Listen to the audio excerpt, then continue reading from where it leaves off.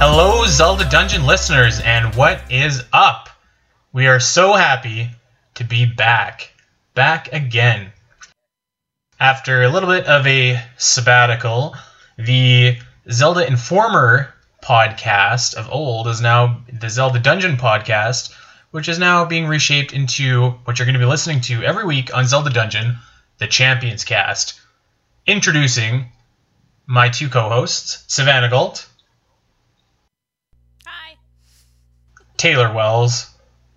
Yo. And myself, Andy Spiteri. So we're gonna be taking you, faithful Zelda fans, listeners, and goers of Zelda Dungeon, on an audible journey every single week throughout the Zelda news, Zelda rumors. We're gonna talk Nintendo. We're gonna talk basically anything that we find interesting or relevant as it pertains to Zelda, and kind of take everybody's feedback and go forward from there. So we're really excited to have the Champions Cast back up and running. It's been a long time coming, and it's been a little bit of a long road to get here. I think it's fair to say, I guess. It's true.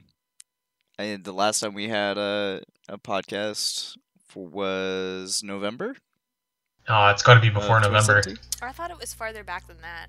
I thought it was like August or something. I could be wrong. I think it was August, and it was me and Alfred that were on the Zelda Informer podcast. So me and Alfred were doing that show for a couple months, and we did some pretty cool things on the show. We interviewed Sean Chiplock, who's the voice actor for Rivali. We kind of covered the kind of funny scandal when that happened, and it was a pretty cool time. But I think Alfred got married or whatever and decided that he didn't have time for the show. The things that happen in real life. Yeah. That married life, though. Like totally insignificant things, right? Versus doing a podcast.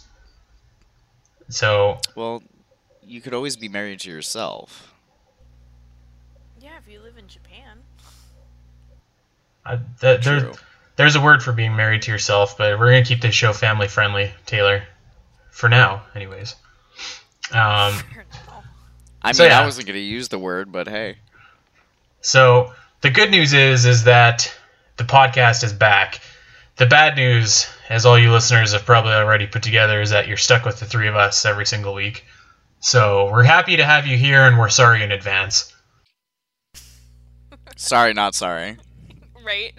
So we're gonna go around the figurative table here and just kind of let you guys know a little bit about ourselves and what the show is going to be about, and what we do at Zelda Dungeon. We aren't just three randoms that they picked up off the streets of YouTube and threw into this forum to do this show. So we're going to tell you a little bit about what we do, how we got started, and how we got started with Zelda, and basically what led us to doing this show right now. So who wants to go first? Pick a short straw, anybody? Go. Taylor? Okay, I can go first. Alright, so my name is Taylor Wells. I'm an original content editor here at Zelda Dungeon.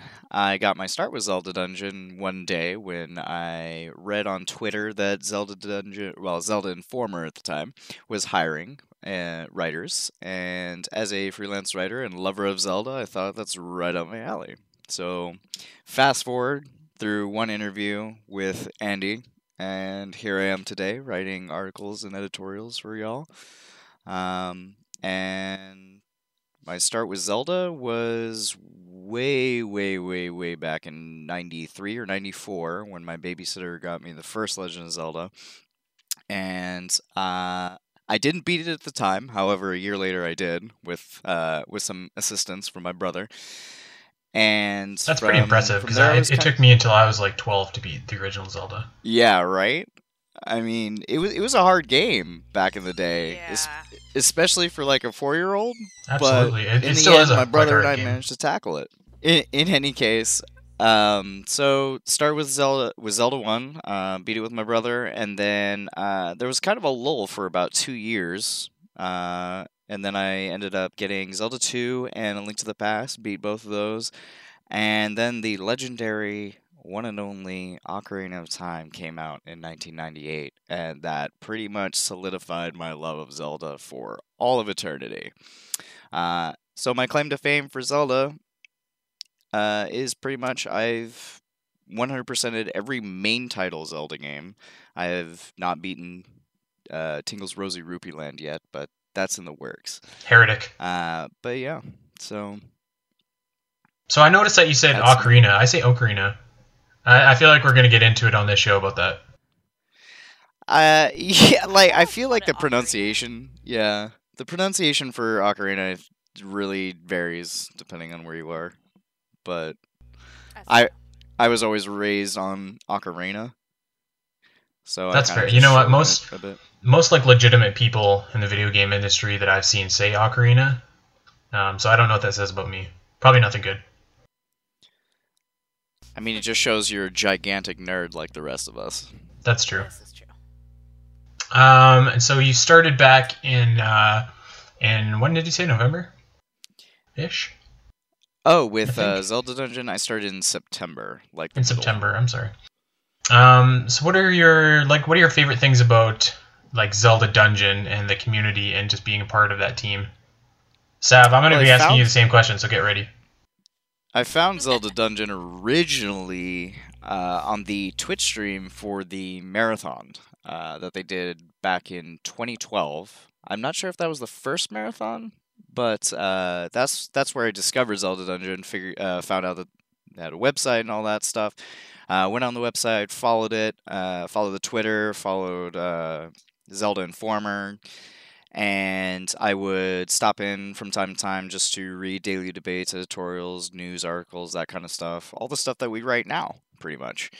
And haven't been a super vocal member of the community until now, I guess. But that's where it all started for me, at least, with Zelda Dungeon, the marathons.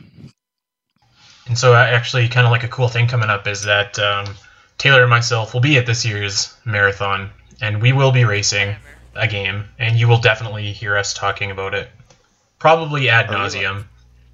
Are we allowed to talk about that yet? Are we going to have to edit this in post? No, I think we can talk about it. I haven't heard that we can't, so we're gonna be there, and all signs point to a WrestleMania match between me and Taylor racing the Minish Cap. So ironically enough, he's the only one experienced with wrestling. Right. Which is great because we have a couple wrestling questions on this podcast in our icebreaker mailbag, which we'll get to. But before we get there, Savannah, why don't you tell us a little bit about yourself? Oh, it's my turn. I am Savannah Galt. I am an original content editor and writer for Zelda Dungeon. I got hired on pretty much when you got hired, Taylor. Like, I think I was maybe a week earlier than you, if that.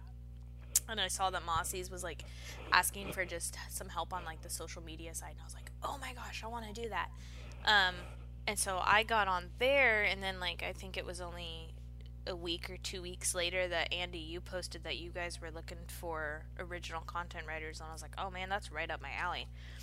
So we did that little interview. And because I heard about Zelda Dungeon when I was, freshman year of high school? No, it was sooner than that. I don't know. It was somewhere like middle school. So a while back. And I heard from them because I had an online friend, and her and I were big Zelda fans. And she followed like the Facebook page and whatever. And I was like, oh, I should look at this. This looks kind of cool. And I saw you guys like do the Zelda marathon and all that kind of stuff. And I was like, oh my gosh, I want to be there. That looks like so much fun. So every year you guys would like record it, I'd always like make sure to watch at least as much of it as I could. So when I heard that Mossy's was looking for volunteers, I was like, oh, that's right up my alley. I've always kind of wanted to be a part of that because I always saw the community and always thought it'd just be like a really fun thing to do. So I think you started as part of the Facebook team, right? Mm-hmm. Yeah, I started as part of the Facebook team, and then within like 2 weeks, I was an original content was poached away by the dashing editor at Zelda Dungeon. Debatable. Maybe if you're like really blind. I mean, dashing away from the work, maybe. Oh, guilty. All right, so now, Savannah, when people see this podcast at the bottom, they're going to see the Champions cast with Spiteri, who is me, and Sven and Taylor. Now, we obviously have heard from Taylor, so Sven, by process of elimination, is you. So why do people call you Sven? Honestly, I don't remember how I got that nickname. I remember my best friend Hannah gave it to me, and I want to say this was because I actually had a roommate named Savannah, and so in order, because somebody would be like, "Hey, Savannah," and we'd both look and be like, "What?" And then be like, "No, the other one." It's like, okay, that doesn't really eliminate who it is. So I think that's how Hannah came up with that nickname, and that. It's so funny because we joke. She's like, sometimes I forget what your actual real name is. I'm like, oh, tell me about it. Sometimes somebody can call me and I'm be like, don't even know they're talking to me. So to your friends, are you Sven or are you Sven? I'm Sven. Even my husband calls me Sven like the vast majority of the time. Sven. It's great. I'm just gonna start calling you Svenna. Svenna? Oh my god. Svenna. That's not a bad one, actually. That's probably one of the nicer things that we'll call you on the show. Absolutely. Especially where Andy's concerned and anything having to do with Mario Kart. Oh my god, seriously. So I was gonna start and just introduce myself a little bit, but actually I want to pick up on that. So the Champions cast has been a thing kind of since before we were the Champions cast, if that makes sense. So we were all playing Mario Kart 8 Deluxe together online, and we noticed that there is maybe camaraderie-ship is the wrong word. I don't know. Maybe not a camaraderie-ship, but maybe a healthy rapport. Talking back and forth. Yeah. And by healthy, of course, we mean you guys have all played Mario Kart before, so you know exactly what it was probably like. So it seemed to be friendship ruiners like Monopoly. Yeah, that. Maybe not like Monopoly, but pretty close. I don't know. Yeah, pretty close. Debatable. So we took that synergy, let's just say, and we decided to use our powers for good instead of evil and put it towards a new podcast instead of smack talking each other at Mario Kart frequently. Even though that still happens. I'm still all for the smack talking. Yeah, well, especially when I beat you. That never happens. More happens. along the lines of she's still bitter that, Andy continues to brag about his prowess in Mario Kart, yet has never actually beaten Savannah legitimately. That's actually not true at all. Taylor's my favorite. And it should be noted too, just to throw it out there. Like Taylor is by far he's the worst one. The only guy worse than Taylor is Massey's. So. That's true, and in fact, so Moss finishes last like every race. And Taylor's usually not far ahead. So the one time that Savannah ever beat me, she played like 8 more races than me. I joined in late and finished like 1 point ahead of me. So make of that what you will. I know that everyone listening to this will just infer the right thing. So look, all that's important is that I compete with Mossies for last place. Okay. Oh, there you go. That's a good way of thinking about it. Yeah, that is a good competition that you guys have for sure. Maybe we'll have them on the show one time. We can just live stream you guys playing Mario Kart. Yes. I'm down. Remember how they had that settle it and smash thing, and instead we'll just settle it in kart? We might have to have a lot of bleeps, though. Yeah. The whole thing will just be bleeped out. All right. So, for those of you that are still listening and haven't shut this show off yet, I'm Andy Spiteri, and I am one of the managing editors at Zelda Dungeon. So I started there, I want to say, December 2016. It was right after the Video Game Awards of that year. And so I joined on as a junior editor, and then I was moved to original content editor, and kind of made my way up the ranks, I guess you would say, just because I basically had a lot of free time and I wrote a lot of editorials because I love to for other people to have to hear what I think.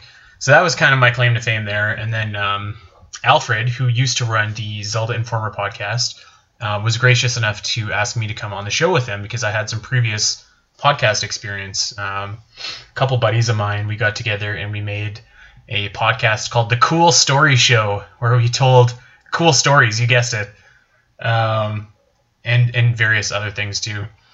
So I got onto that show there, and we had a little bit of a, as I'm sure a lot of listeners know, we had a little bit of a managerial shuffle, and so Mossie's approached me and asked if I would be interested in helping him with Zelda Dungeon, and of course I would, because I love Zelda and I love the community. So that's kind of how I ended up here doing this show with you guys.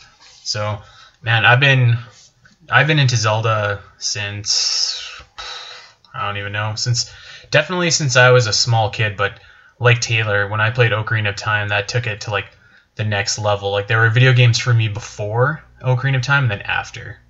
You know what I mean? Yeah, Ocarina of Time was what really started it for me too. It's just like it's a classic. Got me into it.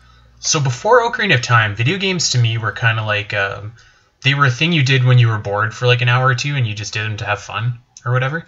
And so after Ocarina of Time, I was like, this is a true art form. Like you can tell the type of stories in here that you can't anywhere else, and you can be anything and you can do anything, and like I will always love that game until the day I die. And so after that, the rest is history. I've played every Zelda game. I don't even know how many times. Andy essentially had a cultural awakening. Yeah, pretty much. Basically. I usually play about 3 Zeldas a year. So I think I'm at like 6 Zelda, which probably isn't very much for most people, but I like to play a lot of other games too. But I think I'm at like 6 this year because I just was on a Zelda binge before Breath of the Wild came out. So yeah, that's my history with Zelda and how I ended up with all of you listeners here on the Champions Cast.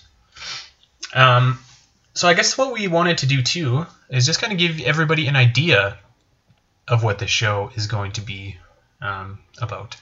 So we want it to be a fun show. I think that's very important to all three of us, is that the listeners enjoy themselves and hopefully either roll their eyes or chuckle or smile or something. We definitely. We kind of wanted to get away from the negativity a little bit of previous versions of the podcast. Of course, we're gonna be critical of Zelda because we won't give Zelda a free pass on everything that it does, or won't give Nintendo a free pass on everything. But we do want to embrace like the joy of the series and how much the joy the series gives all of us, and we want to translate that to everybody here. So we're going to try and have a lot of fun. We're going to be silly. We're going to do things a little bit differently than a lot of other Zelda podcasts do. I encourage everybody to just interrupt each other and whatever, so that we don't have that kind of structured, like you talk, then I talk, then she talks. So this is going to be like basically 3 friends sitting down and chatting about Zelda, chatting about games, and having a good time every week. So that's what we really want to let everybody like know and to look forward to. Enthusiasm at its finest. Yeah. Yes. Also, all 3 of us have cats, so I'm sure at some point you're going to hear one of us, probably at least once an episode, I bet you, yelling at our felines to stop causing havoc during the recordings. Oh God, yeah. Anyone that's a cat owner out there knows like your cat will be completely peaceful, but as soon as you need to sit down and start recording or start doing something, that's when it's time to chase around the hair elastic or whatever at top speed, at Mach speed. Oh my God, or the straw. Or throw up a hairball on my beautiful carpet. So yeah, so there's gonna be us. It's gonna be fun. There's gonna be cats, probably, and I think it's gonna be a really fun time. I'm really excited to get this going. We've been talking about it for so long, and it feels good to finally just sit down and press record and get going. Like I was almost even a little bit nervous, and now I'm excited. I don't know about you guys. Me too. Come for the camaraderie, stay for the talk of the cats. Are you at ease now, Andy? Do you feel like you need to perhaps use the restroom? No, I'm okay. I'm okay. Good. You sure?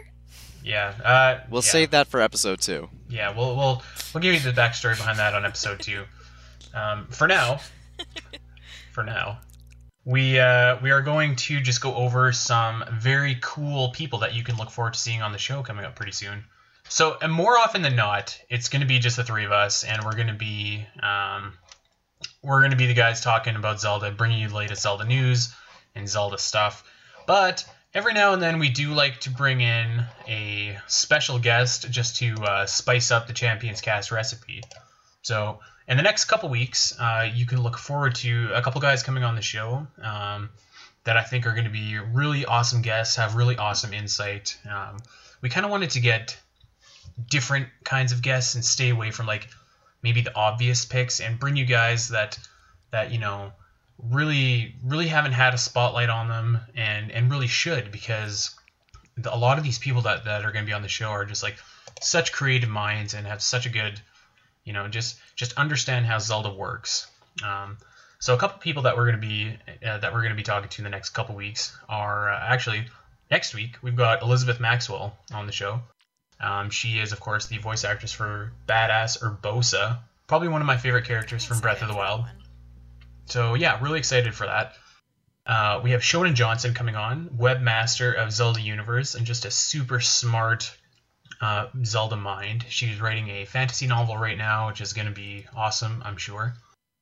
We have Darren Kerwin, who, if that name is unfamiliar to you guys, you probably know his work rather than the name. He was the ex-editor-in-chief at Zelda Wiki, and currently runs one of the biggest Metroid sites on the net, Shinesparkers, and probably my favorite Metroid site on the net. We have Captain Dangerous, who, if you're more of a Twitter user, you might not know, but has a massive Instagram following. She takes those like really cute little, what are those things called? Not Funkos. Nintendroids? Is that what they're called? Nintendoroids. Yeah. Nintendoroids, yeah. So she takes those Nintendoroids and just like makes really cool pictures with them, like out in the snow, and just like my explanation is gonna suck. So if you have a second, you got your phone in your hand, open up Instagram, go find Captain Dangerous. Her stuff is really cool. We have Miss Mallow, who is a photographer. A lot of you guys have probably seen some really awesome cosplay of Mifa going around the internet. So she was the one who shot all that. So really excited to get down and talk about cosplay and talk about photography, talk about where that all started, because that's a subject that's really fascinating to me. And I think, Taylor, I know that you cosplay or have cosplayed. I do indeed. So I'm I'll pretty be excited looking for that. forward to interviewing her as well. It'll be a lot of fun to get her insights on how they do their cosplays and everything like that, and what her ideas are. Yeah, I'm excited to rack her brain on the photography side of all that. So this is a guest that's probably very familiar to any Zelda Informer, Zelda Dungeon fans. One of my good friends, Darren Har, actually the guy who hired me onto Zelda Informer back in the day. He is the ex-editor-in-chief, all-around swell dude. He's going to come on the show, say hello. We'll swap some old Zelda Informer stories. And we've got Rob Maher, the lead developer of Blossom Tales, which is a awesome, not a Zelda clone, but very Zelda-inspired game that's available on the Switch right now.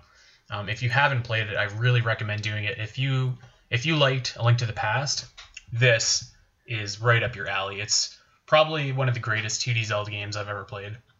So, and that and many more, which are not confirmed, but should be coming down the pipe pretty soon. So, I think really cool guests coming down the pipe, and I'm really excited to rack all these guys' brains and just delve into who these guys are and what makes them fans of the Zelda series. Oh yeah, it's going to be a blast. All right, so as I put out on Twitter to everybody, since this is our first episode and there wasn't really any Zelda news this week that I can think of, and we wanted our first episode to be fun. What we gave readers the opportunity to do is basically ask us anything that they wanted to in what I'm now calling the Icebreaker Mailbag. I'm considering putting in post like some sound effects or something like that, to make it like Icebreaker. So basically in the Icebreaker Mailbag, we gave our audience a chance to ask us pretty much anything. So some of them were kind of legitimate, some of them were pretty ridiculous, most of them were pretty ridiculous. So without further ado, I guess do you guys want to jump into it? Sure. Let's get right on. So the whole idea is that by the end of this, you should know a little bit more about us. Absolutely maybe even more about us than you want to know. Be prepared. Are you ready, Savannah? Are you ready, Taylor?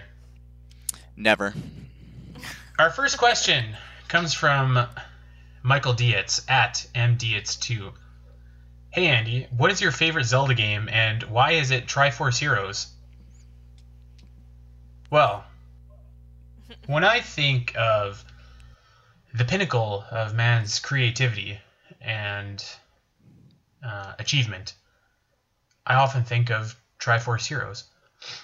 I see this hero of legend chosen by fate himself, destined to do great things, destined to fight evil again and again and again. And I say to myself, if only he could wear a dress. Or if only I could dress him up as a Christmas tree or something. This series would be perfect.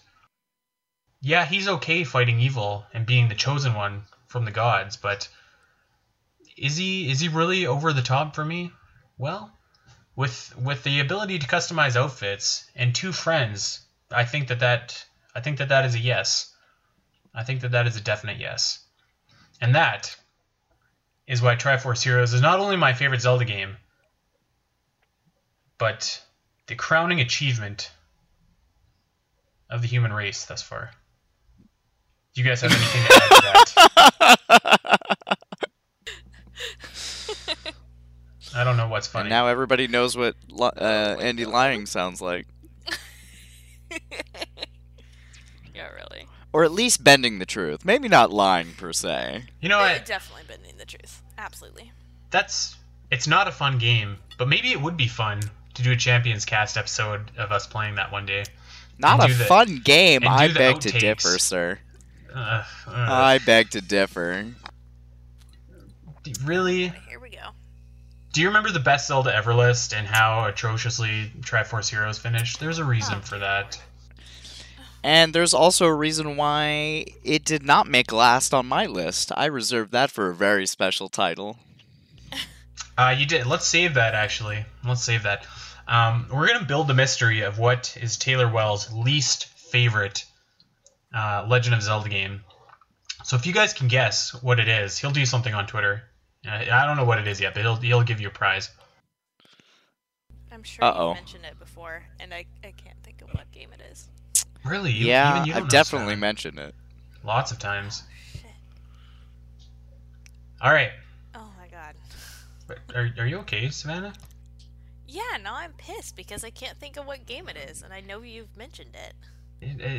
It'll come back to you. Don't worry. Well, good. You get to find out along with the viewers. Or listeners, rather. But, Kevin O'Rourke. But I want to know before them. You know what they say, curiosity killed the cat, and we If you're- love killing If you're good, cats. we'll tell you after we get off here. Have you heard the second part of that, though? It's Satisfaction brought it back. So. Right, so once you find out, along with everybody else, you will have the utmost satisfaction, and we Taylor? can perform true resurrection Shut up. on you. Just, God.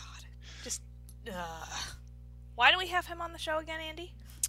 Because I'm the only one who supports your claim of ownership of the Mario Kart trophies. Ah, that's right. Why do we have him on the show again, Savannah? Because you're too afraid to fire him. Oh, and God. Don't want to admit that you were the one that hired this weirdo. It's Our true. viewers are quickly learning how fast this just comes right off the rails. I'm This is- Andy's number one regret. This is why we record at night so that Mossies can't shut us down. Late nights with Zelda Dungeon. Yes. All right. So our next question is from Kevin O'Rourke at Shabazzle, and he says, "Which Zelda character would be the most worthy WWE champion?" Hands down, Papa Barbosa. Ganon. No, Papa Ganon from Smash Brothers. Come on, that Oh, gray hair, okay. Ganondorf. Come on. Come on. Whoa. The one from Smash or the know, one from man. Hyrule Warriors? No, the one from Smash. He doesn't Papa even have Ganon, good the hair. original. Yeah, it's one of his color palettes. If you swap colors with Ganon, one of them is like an old man Ganondorf with gray hair, and it's fabulous. It is the best. We call him Papa Ganon at this house. Warlock Punch. Pretty much.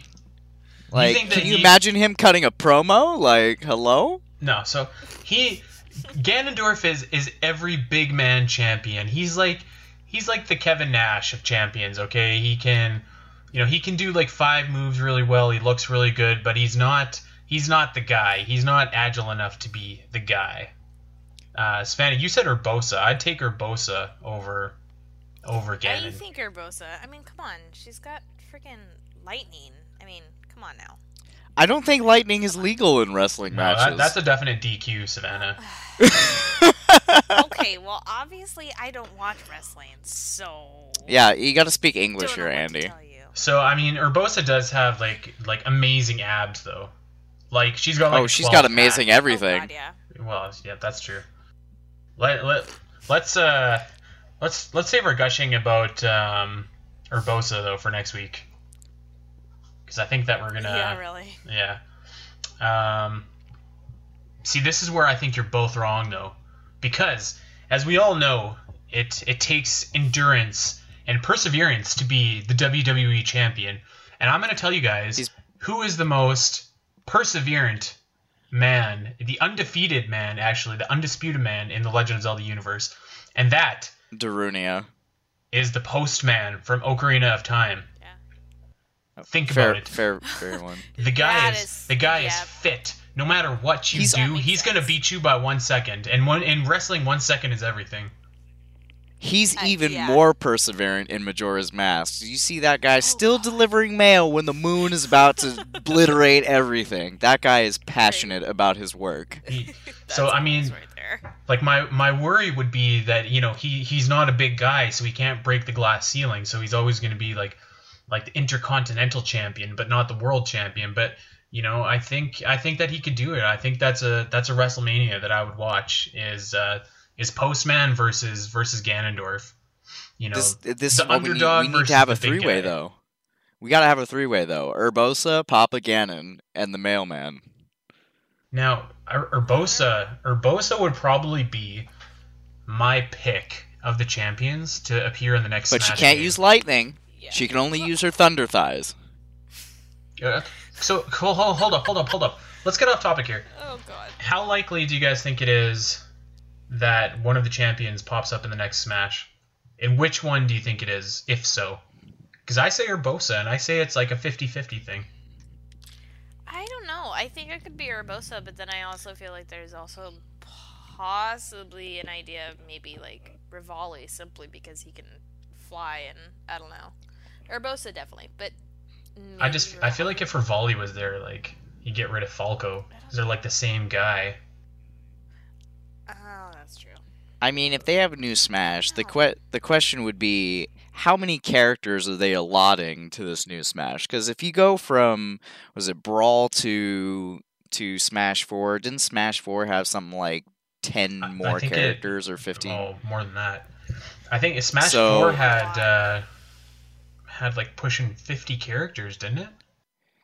Something like that. So if we're going With in, DLC I and think that everything? includes Yeah. with DLC. So I think if you think about it and you go with the progression system kind of thing, you have to imagine that the next Smash game, if it comes out, knock on wood, they'll have enough spaces to where they could include all the champions.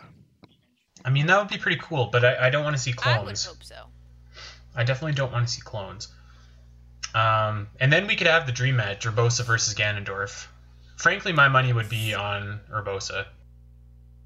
I agree. And unless maybe Ganondorf gets his own moves finally. Because, I mean, this guy's been using Falcon's moves in Super Smash Bros. Melee. Whoa, hold on, guys. I got a segue. Which is the perfect segue to our next question, which comes from Spamo Kirby at Spamomano Spam. Oof. Where does Super Smash Bros. Melee fall in the official timeline? Let me just pull out my Hyrule Historia here. Downfall timeline, definitely. Because that's where it all went wrong. Now, if we look, we can see that there is a Great Bay stage in Super Smash Bros. Melee, and that there is also a temple stage from the original, or no, I'm sorry, not the original, Zelda 2. So there's 2 stages in there from Zelda 2 and from Majora's Mask. So we can use that as our starter points to determine where exactly Smash Bros. Falls in. Well, Zelda 2 is in the Downfall timeline, if I remember correctly. And obviously Great Bay is in the Child timeline. So Somewhere in between? It's in a parallel universe. Seems we've got a bit of there a we go. conundrum. Well, I mean, we We're- could always argue that it's in the same timeline as Breath of the Wild, because Breath of the Wild apparently fits every timeline in various ways and not well. Yeah, that's true. Were there any other Zelda stages in Melee? In Melee? I don't think so. There was. There's There's- a temple. Yeah. Yeah, there's Temple and and Great then- Bay. I think that was it. And then it's Brawl that introduced a revamped version of Temple, as they got rid of Great Bay and Brawl instead was replaced ported, it with... And they had Skyloft and Brawl. yeah. Or no, I'm sorry, they didn't have Skyloft and Brawl. No. That's not true. They That had was, Smash 4. Yeah, it was Smash 4. Did they introduce the Spirit Tracks stage? Or sorry, not Spirit Tracks, Phantom Hourglass stage? Or Wind Waker-ish stage in... yes. Yes, was that they in did. 4, That was though, Brawl. or was it Brawl? No, that Okay. was Brawl because you got you could download that stage in Smash 4, but that was originally introduced in Brawl. There was, you know what the stage in Brawl was? It was the bridge from Twilight Princess that the orc would Right, bomb in the Bridge middle. of Eldin. And then there was that Wind Waker stage on the ship, which was actually a really cool stage. So you could argue that the Child timeline has the most representative stages. Well, that's assuming Taylor, that Melee and Brawl are in the same timeline. That's not a given. That's true. That's That not a is given true. because I mean you go from Young Link in Melee to Toon Link in Brawl. Toon Link. Yeah, it's true. So and I will never that's forgive another them for that. paradox. Oh, I'm mean- okay with that. Oops, Toon Link is specifically the adult era. So I don't know. I think Well, so is Wind Waker, Phantom Hourglass, and Spirit Tracks. So they've had exactly. stages from every respective timeline. I think that we need to do some more research on this and present a concrete hypothesis in a future episode. What do you guys think? I'll hire the Mongoloids Yes. to do research. All right, we're going to move on to the next question from Jack Burden at jbird776. Thoughts on DLC number 2 and DLC in Zelda as a whole topic. So this is a doozy. This is, this is probably like an episode's worth of debate right here. I've written some thoughts about the DLC, and I know that you guys have some strong opinions of it. So I'll let you guys take the ball on this, and you can go ahead because I think some people have read what I have to say. I wasn't a big fan of like the first. I mean, the first DLC was okay. That was kind of cool, but I did really like the second one, and I thought the second DLC was going to be like, oh, it's just kind of going to be this little short thing. And actually, they did a really good job. Although I had kind of hoped that it would go more into like the future of after Calamity Ganon, because the way the game ended, spoilers. The way the game ended, it looked like that's where the DLC 2 would go, so I was kind of surprised that it didn't really go that route. I think a lot So of I people liked were. it, but I liked it. They did a really good job on it. And it was actually a long process. Still haven't finished it, not gonna lie. But so I liked it, but I was definitely surprised the way they decided to go about it. So See, this is a tough one for me because I fall on two sides with this one. I for the first DLC, I'll get that one out of the way. First DLC, I enjoy the aspect of getting more stuff like to find and quest out for and things like that. I Yeah. do kind of wish that they didn't hold you by the hand so much and kind of telling you where it was, because part of the love I have for Breath of the Wild was being able to explore on my own and kind of do things. So I kind of liked happening across things. So like maybe giving you a hint or two, but like giving you markers and stuff like that, Yeah. and then telling you almost exactly where it is. That kind of turned it down a little bit for me. And they did the same thing in DLC 2 for the added stuff there. But I And really then did they didn't like even all have enough the. slots for all your armor. That's true. The yeah, I heard about that one. There's a lot of people not happy about that. I mean, I can kind of forgive that because at least the stuff in the DLC is mostly cool, if not just nostalgic. But Yeah. for the story, see, I'm divided here because I'm like, I like that they did go into, a little bit more detail about, other events that happen and things like that. But like Andy and like Savannah, I feel they didn't. It lacked the same. It had the same amount of depth in story as the main game did, and that was one of my biggest problems with Breath of the Wild. Is the story So just it doesn't I'm on it the same doesn't page pass as the you. refrigerator test. You know what I mean? When you talk about DLC 2, you have to talk about it in two separate ways. You talk about it in terms of gameplay, so like the new shrines and the boss fight and all that, and that was just like spectacular. That was awesome, and I love the motorcycle. The motorcycle's so awesome. Yeah, from a gameplay perspective, though, like all of Breath of the Wild is Yeah. pretty much on point. Yeah, And I then agree with that so one. like you're talking, and just to touch on DLC 1 for a second, the Master Trials or whatever it was. So I like it was okay. There was an audience for that. I wouldn't have bought that without if it wasn't for DLC 2, because I'm a DLC guy where I want the story continued rather than like in Batman Arkham Asylum, there's DLC that you can get, and there's story DLC, and then there's like DLC for like the combo fighting stuff or whatever, and I want the story stuff. So Yeah. Yeah. so the second pack of DLC was sold as story DLC. And how long did it take you guys to finish the Champion's Ballad? Roughly. Well, not you, Savannah, because you haven't finished it. Jump. 2 I days. get distracted with another game. Took me like, 2 days. like in terms 'cause I of had to hours, work though, during like one what do of you them. think? Say what?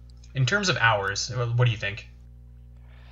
Um, See, this is my huge problem with DLC in general with games nowadays is that none of them are long enough. Like you ever like all of us grew up in kind of the same time period in where like we used to have full-on expansion packs, that were almost games in and by themselves, and it was worth like the Oh, $30 yeah. price tag.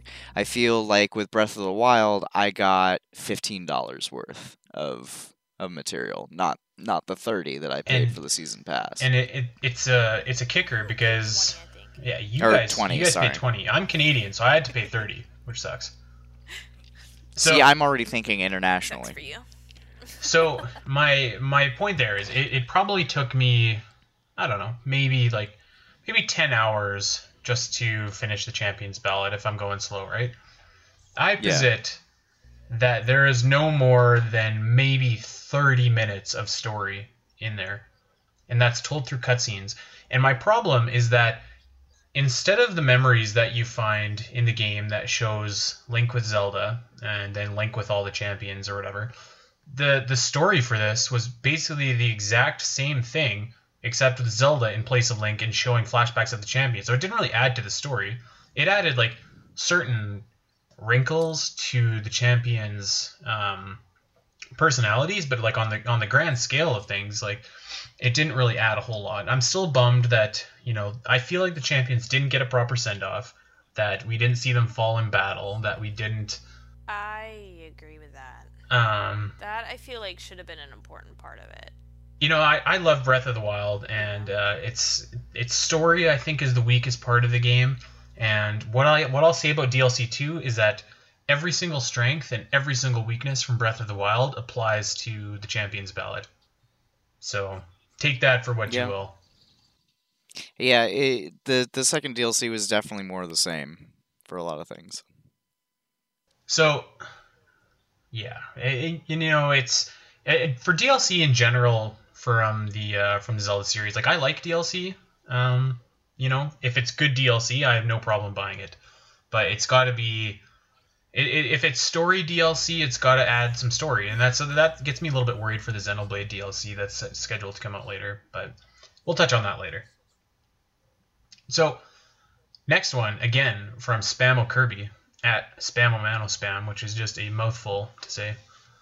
Why does everybody say Majora's Mask or Twilight Princess is the darkest Zelda when Link's Awakening shows Link making a conscious decision to murder an entire island full of people to return to his own world?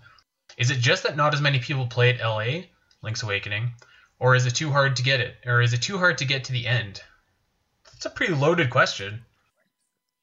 It's loaded, but I like just right off the bat, I've played Link's Awakening, obviously, and it's one of my favorite 2D Zelda games, along with A Link to the Past.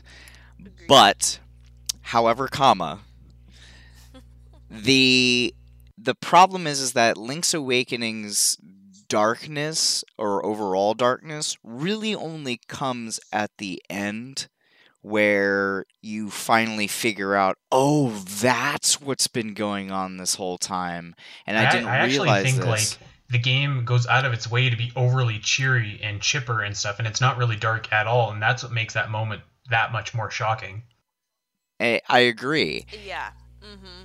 And then the flip side of that is you have Majora's Mask, and see, I'm not even going to touch on Twilight Princess, because again, I could go into a whole episode of my thoughts on Twilight Princess, but Majora's Mask specifically, the whole game is literally darkness.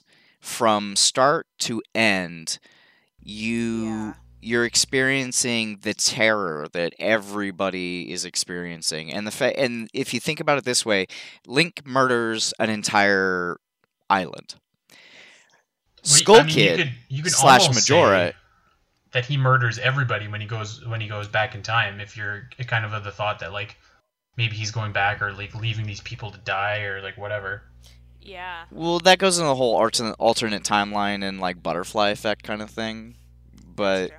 Like, the way Majora's Mask is presented, like, you have Link's Awakening where Link murders this entire island. Then you have Majora's Mask where Majora, and by extension Skull Kid, is murdering an entire world. So, and not just that, it's like... Yeah. He's not, like, just murdering it, but, I mean, he's also eliciting all of that terror for, and he, everyone. And he personally affects, like, almost everybody in the world. Like, everybody you go across, like, has some type of encounter with Majora and is screwed up by that encounter so much that it... basically. Exactly, that it requires Link trying to do everything he can, including time walking, in order to fix it all. But Majora's Mask is just like, it's that atmosphere of dread that, you know that this calamity is about to happen.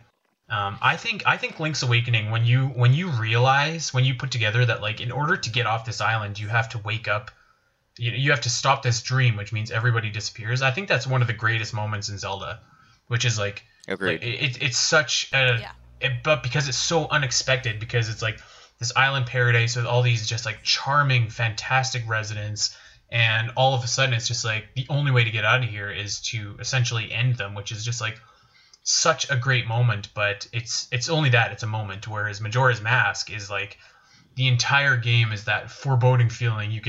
It feels like Skull Kid is laughing at you, every time another hour passes or whatever. And it's been said a million times before too, but like that whole moment where you realize both as a player and you have to think that Link also realizes it. It's like there's no conceivable way to actually be able to save everybody or help and assist everybody out of their problems in the same 3-day cycle. I don't know if I'd say Twilight Princess is a dark Zelda game. Like it's literally a dark Zelda game. Like it's a very drab Zelda game. Like there's not a lot of bright colors and stuff. But like it's as if the dark world is permanent. I feel like it tries a little bit too hard to be like that dark kind of Zelda game with the moments where with like the 3 dark links and stuff. So the outsiders or the I don't know if I would say Twilight Princess is like a dark Zelda game necessarily.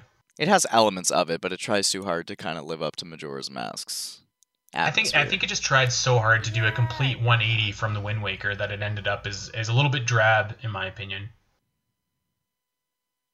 I mean, I love Twilight Princess. Twilight Princess was actually a really good game for me personally, anyways. I thought so. I agree. I agree. And it had that dark atmosphere, especially at least in the beginning. It really did. And then especially with, like, Colin's death. I mean, it definitely... Spoilers. Had... In case you still haven't beaten it since 2007. Right. 2006. In which case it's your own fault. But, yeah, I mean, that was definitely kind of dark. But once you kind of got closer to the ending of the game, it kind of failed at that dark feeling to it, I think. All right. At the end, it was kind of like that, just one big Ganondorf going like, "Hey, Trollface, I just screwed all of you." Right. And then he dies like a punk. This is from the fight was epic. At Dreamwrath. How do you spell your? Taylor, you're the writer. Take us away here. So you can spell it a couple of different ways, and the primary usages are your, which is Y-O-U-R, and where you're showing possession of something, it's yours. And then there's the other version, which is U-R, which is Y-O-U apostrophe R-E. Are there any other spellings that we know of? Off the top of my head, no, but because it's English, I'm pretty sure there are. I think that there is a Y-O-R-E, isn't there? Is that a thing? Your, but that's a different word entirely. Well, I know, but I mean. But yes, that you're totally like right though. But yeah. Mm-hmm, exactly. So like the days of past and stuff like that. There are many ways to spell your. It's a very versatile word. The next question is from Joshua 32. Hey Andy, what Zelda enemy boss would you like to see return in the next Zelda game? Ooh. Like, are we talking like boss, or are we talking like big bad guy boss? Because if we're talking like big bad guy boss, I want to see a 3D version of Vaddie, because I thought that he was just like super cool, and I'd love to fight him on like the big screen. Yeah, I could definitely see that. Next question is from this is a doozy, so I hope that you guys are ready. From Kevin O'Rourke at Shabazzle. Top 5 woods in Zelda. Now, we were trying to get a little bit prepared for this because it was such a doozy. So I think we're gonna say like the Lost Woods are different from game to game. Can we agree to that? Yeah, definitely. Yes, definitely. All right. So I'm gonna throw it there, of course, the Lost Woods from Ocarina of Time. I think that is Zelda Woods to me. You know, when I think of the woods in Zelda, I think of the Lost Woods in Ocarina of Time and doing that maze. Yep, same here. All right, so so that's definitely on the Champions Cast top 5. What about Faron Woods from Skyward Sword? I liked Faron. I really like Faron. I like that tune. It's a good tune. I liked it a lot. Yeah. I liked it a lot better than the freaking time areas and stuff. Like, I was not a fan of Linnaeus areas. Oh, I disagree with you there. I love Skyward Sword, as these listeners are going to find out. I totally agree with you. Skyward Sword is awesome, and I enjoyed the hell out of it when I played it. But the linear area, like from a gameplay perspective, was a real pain for me. But I really enjoyed the story aspects of it. What about okay? So we got Faerun, we got Lost Woods, Ocarina of Time. What about the Dark Woods from Breath of the Wild? I thought those were really cool. Oh, I love the Dark Woods. I thought that was a really cool concept they came up with. Yeah, of course, I didn't even have any fire weapons when I went, which sucked. Yeah. All right, so that's 3. Geez, what? I can think of other woods, but are there any other woods that stand out to me? You know, maybe the Lost Woods from Link to the Past. Those are pretty cool. It was cool seeing all the mist and all the, little 2D birds flying around. Like, does Kokiri Forest count as like a woods? Because I would argue that I'd argue that Kokiri Forest in Ocarina of Time was awesome as well. I feel like that's a forest. It's not wood. I think Kokiri Woods. It's Kokiri Forest. I mean, it's full of wood. Hold up. Does the Forest Temple count? No, because that's oh my god. You've confused me with your woods and your forest. No. Or because... No, Taylor led me astray. We can't count that either. Of course, It's always my fault. Of course it is. That's why we keep you on here. I know, right? Pretty much the punching bag for this show. Basically. Poor Taylor. Okay, so we got 3 woods. We need to put our heads together here, people, and think of 2 more. I don't like any of the woods from Twilight Princess. Like, I don't know about you guys, but those woods were just okay. What about the ones in Majora's Mask? I mean, which ones were those? I don't remember. Woodfall? Yeah, Woodfall. Yeah. Does that count as woods? You know what? Because it doesn't have woods in the title. Well, it has wood. It could. I'd argue.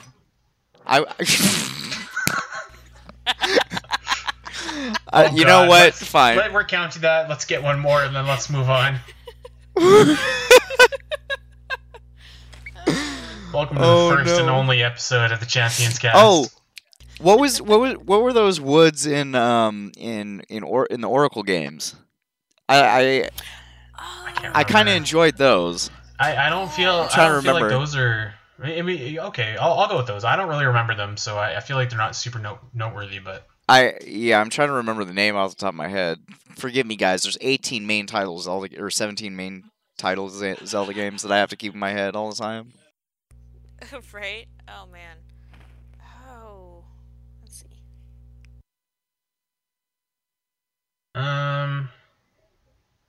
Yeah, we could say the Oracle Woods. I think that's fine. All right, are we ready to move on?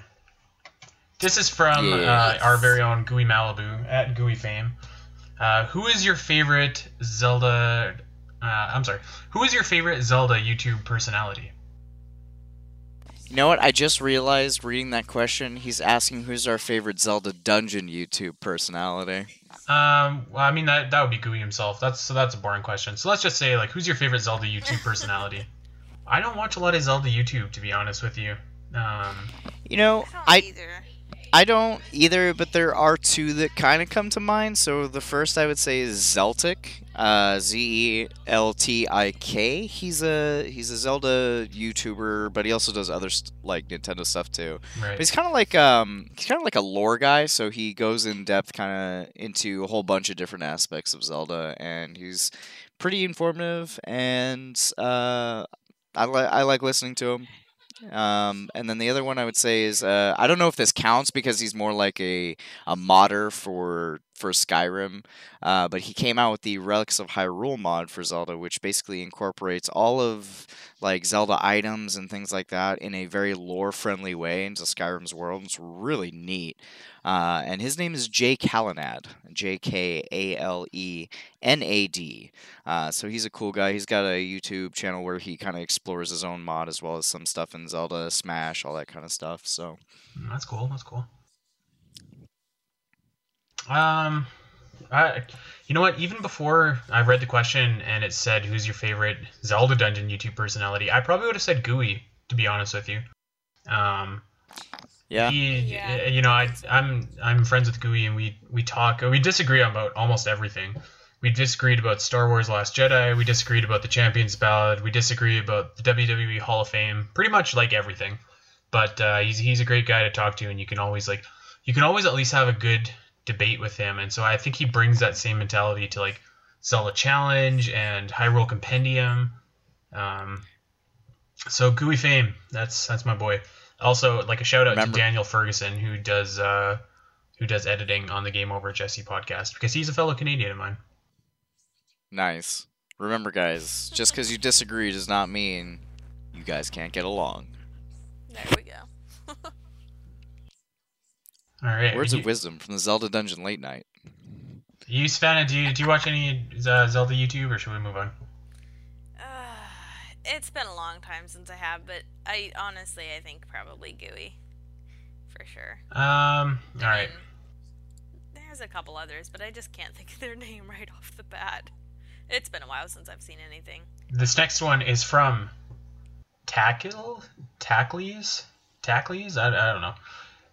Explain why Zelda 2 is a masterpiece. I can't do that because I've already explained why Triforce Heroes is the pinnacle of man's creation, so... He can't even come up with a reasonable anything else at this point would be a lie. Oh, good lord. What do you think, Sav? Oh, I don't know. Have you beaten Zelda 2? This one. Yeah, but it's been. I have. So it's been a long time. It's been a long time. I almost don't remember it. But I can say it's my husband's favorite. So I mean, does that count?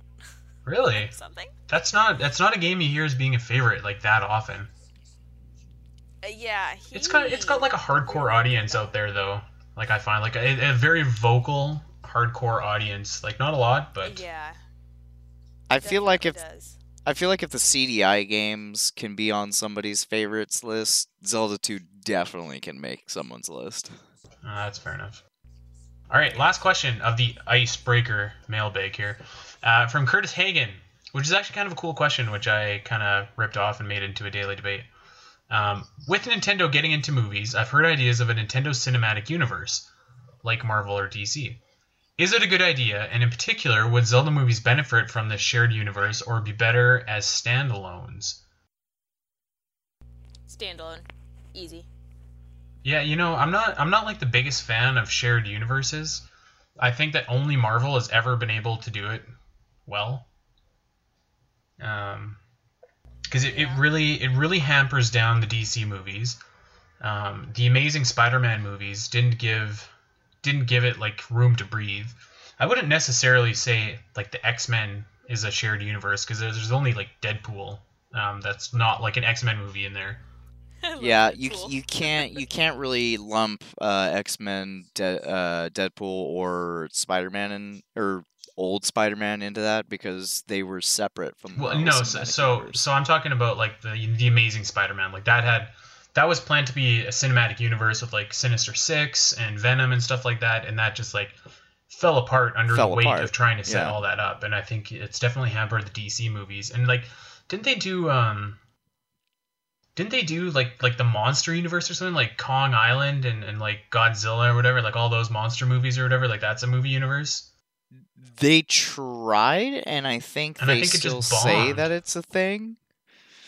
But or like that Tom Cruise movie, The Mummy, like that's supposed to be in a shared universe too, like the Monsters or something like that. That one is in a shared. It's in the new shared universe. It's the new Monsters universe basically. It's the first movie.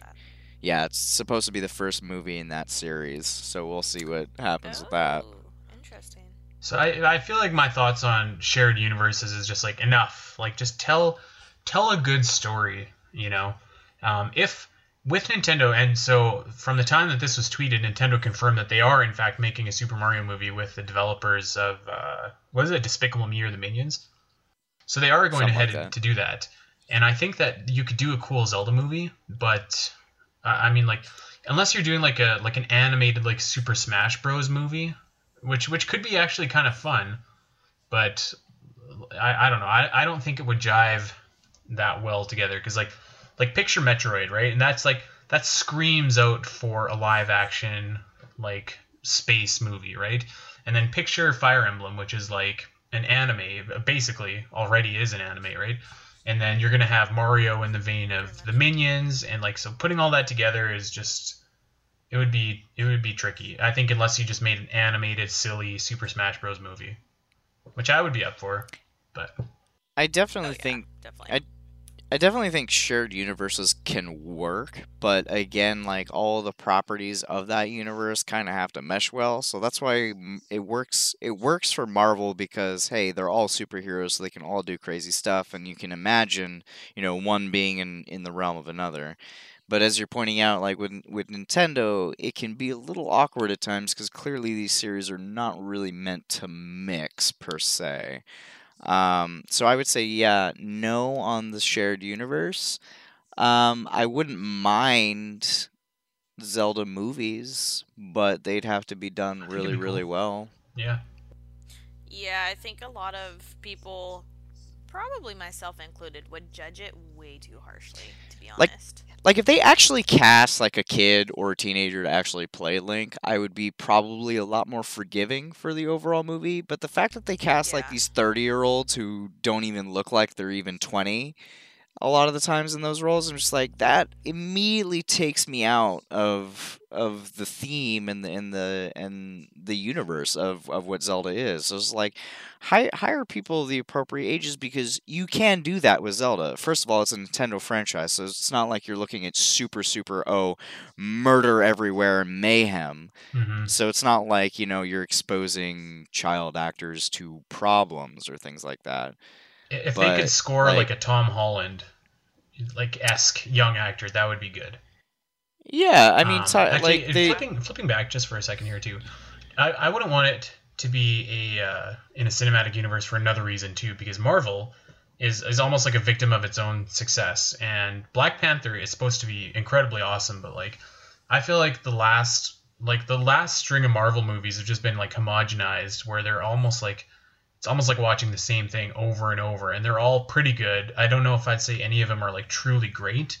Maybe since Captain America: Winter Soldiers. Like, if you do it long enough and you're successful long enough too, you end up just kind of like getting that, like resting on your laurels, basically. And I mean, you could kind of argue that about the Zelda franchise as a whole. Like, you could say Zelda 1 was not super special, but, they did well enough to eventually get to A Link to the Past and Link's Awakening and Ocarina of Time. You could. I wouldn't make that argument because I think that Zelda keeps improving upon itself. I wouldn't either, but you could, yeah. make the argument. Yeah, you could. I think for me though, it's definitely like a no for a shared universe. I would like to see a Super Smash Brothers movie. I think that would be cool if it was just done in like a silly kind of tone and whatever. But absolutely, fighting or better like yet, a Smash anime. I would love a Smash anime. I think it would have to be like a cartoon or something like that. Like if you did it kind of like I don't know cartoons or whatever. You're familiar. Well, I don't know if Sav is, but Andy is familiar with Final Fantasy. I'm sure a lot of you listeners are familiar with Final Fantasy. But like Final Fantasy Advent Children, that was a pretty darn good movie. That was really well done. And if they did like a Smash movie, kind of like that. You know what I mean? Or Smash series. Too serious for Smash. Yeah. Well, no, I don't necessarily mean like do it exactly in that style. Like, well, if it was like that quality of animation, then yes, absolutely. Yeah. Like that kind of like movie. Just the like the filming aspect, the cinematography, the animation, that kind of stuff, but have like a lighter flavor to it with Smash-esque or Nintendo-esque. Yeah. Totally. I'd be down for that. I'd be cool for that. So that brings us to the end of the icebreaker mailbag. So we hope that we've given you a glimpse into the minds of the madness behind the Champions Cast here, and just giving you guys a chance to kind of like get to know us a little bit. And we hope that you stick with us on this new show. I think it's going to be a lot of fun. So with that being said, anything you guys want to say for our first episode down? One down, many more to go, hopefully. Hopefully we don't get pulled off the air, yeah. Right? God, seriously. Instantly canceled. Shortest Zelda podcast ever. As No, long as just we kidding. keep Mossies away from the show, I think we're okay. I would just say thank you all for listening, and I really hope y'all enjoy what we're trying to bring to the table and come back for more, because we got a lot of fun stuff for you guys. Absolutely. Next week is Music Week at Zelda Dungeon, so we're going to be having a ton of really big music features. So we got the best Zelda music ever list coming out, which is a compilation of all the staff's pick for their favorite tunes in Zelda over the last almost 35 years. We have music editorials coming out. We have a debut of a new series called Lyrics of Legend. We have lots of good stuff going on. So we're going to have a music-themed podcast for you then. So we're going to be talking about Zelda music and maybe playing a few tunes while we're doing so. So we hope that you come back for that. And then next week after that will be a conversation with Urbosa herself, Elizabeth Maxwell. So we hope that you guys will stick around and listen to the Champions Cast and keep up with our shenanigans. We are the champions Oh, God. of Zelda World. There we go. That can be our ending outro. No, that's my promo on Andy. Yeah. We better call it right now, guys. And cut. All right. Thank you, everybody, for listening. We will see you next week. And again, we hope that you stick with the Champions Cast because we're going to have a lot of fun, and we are just getting started. Take care.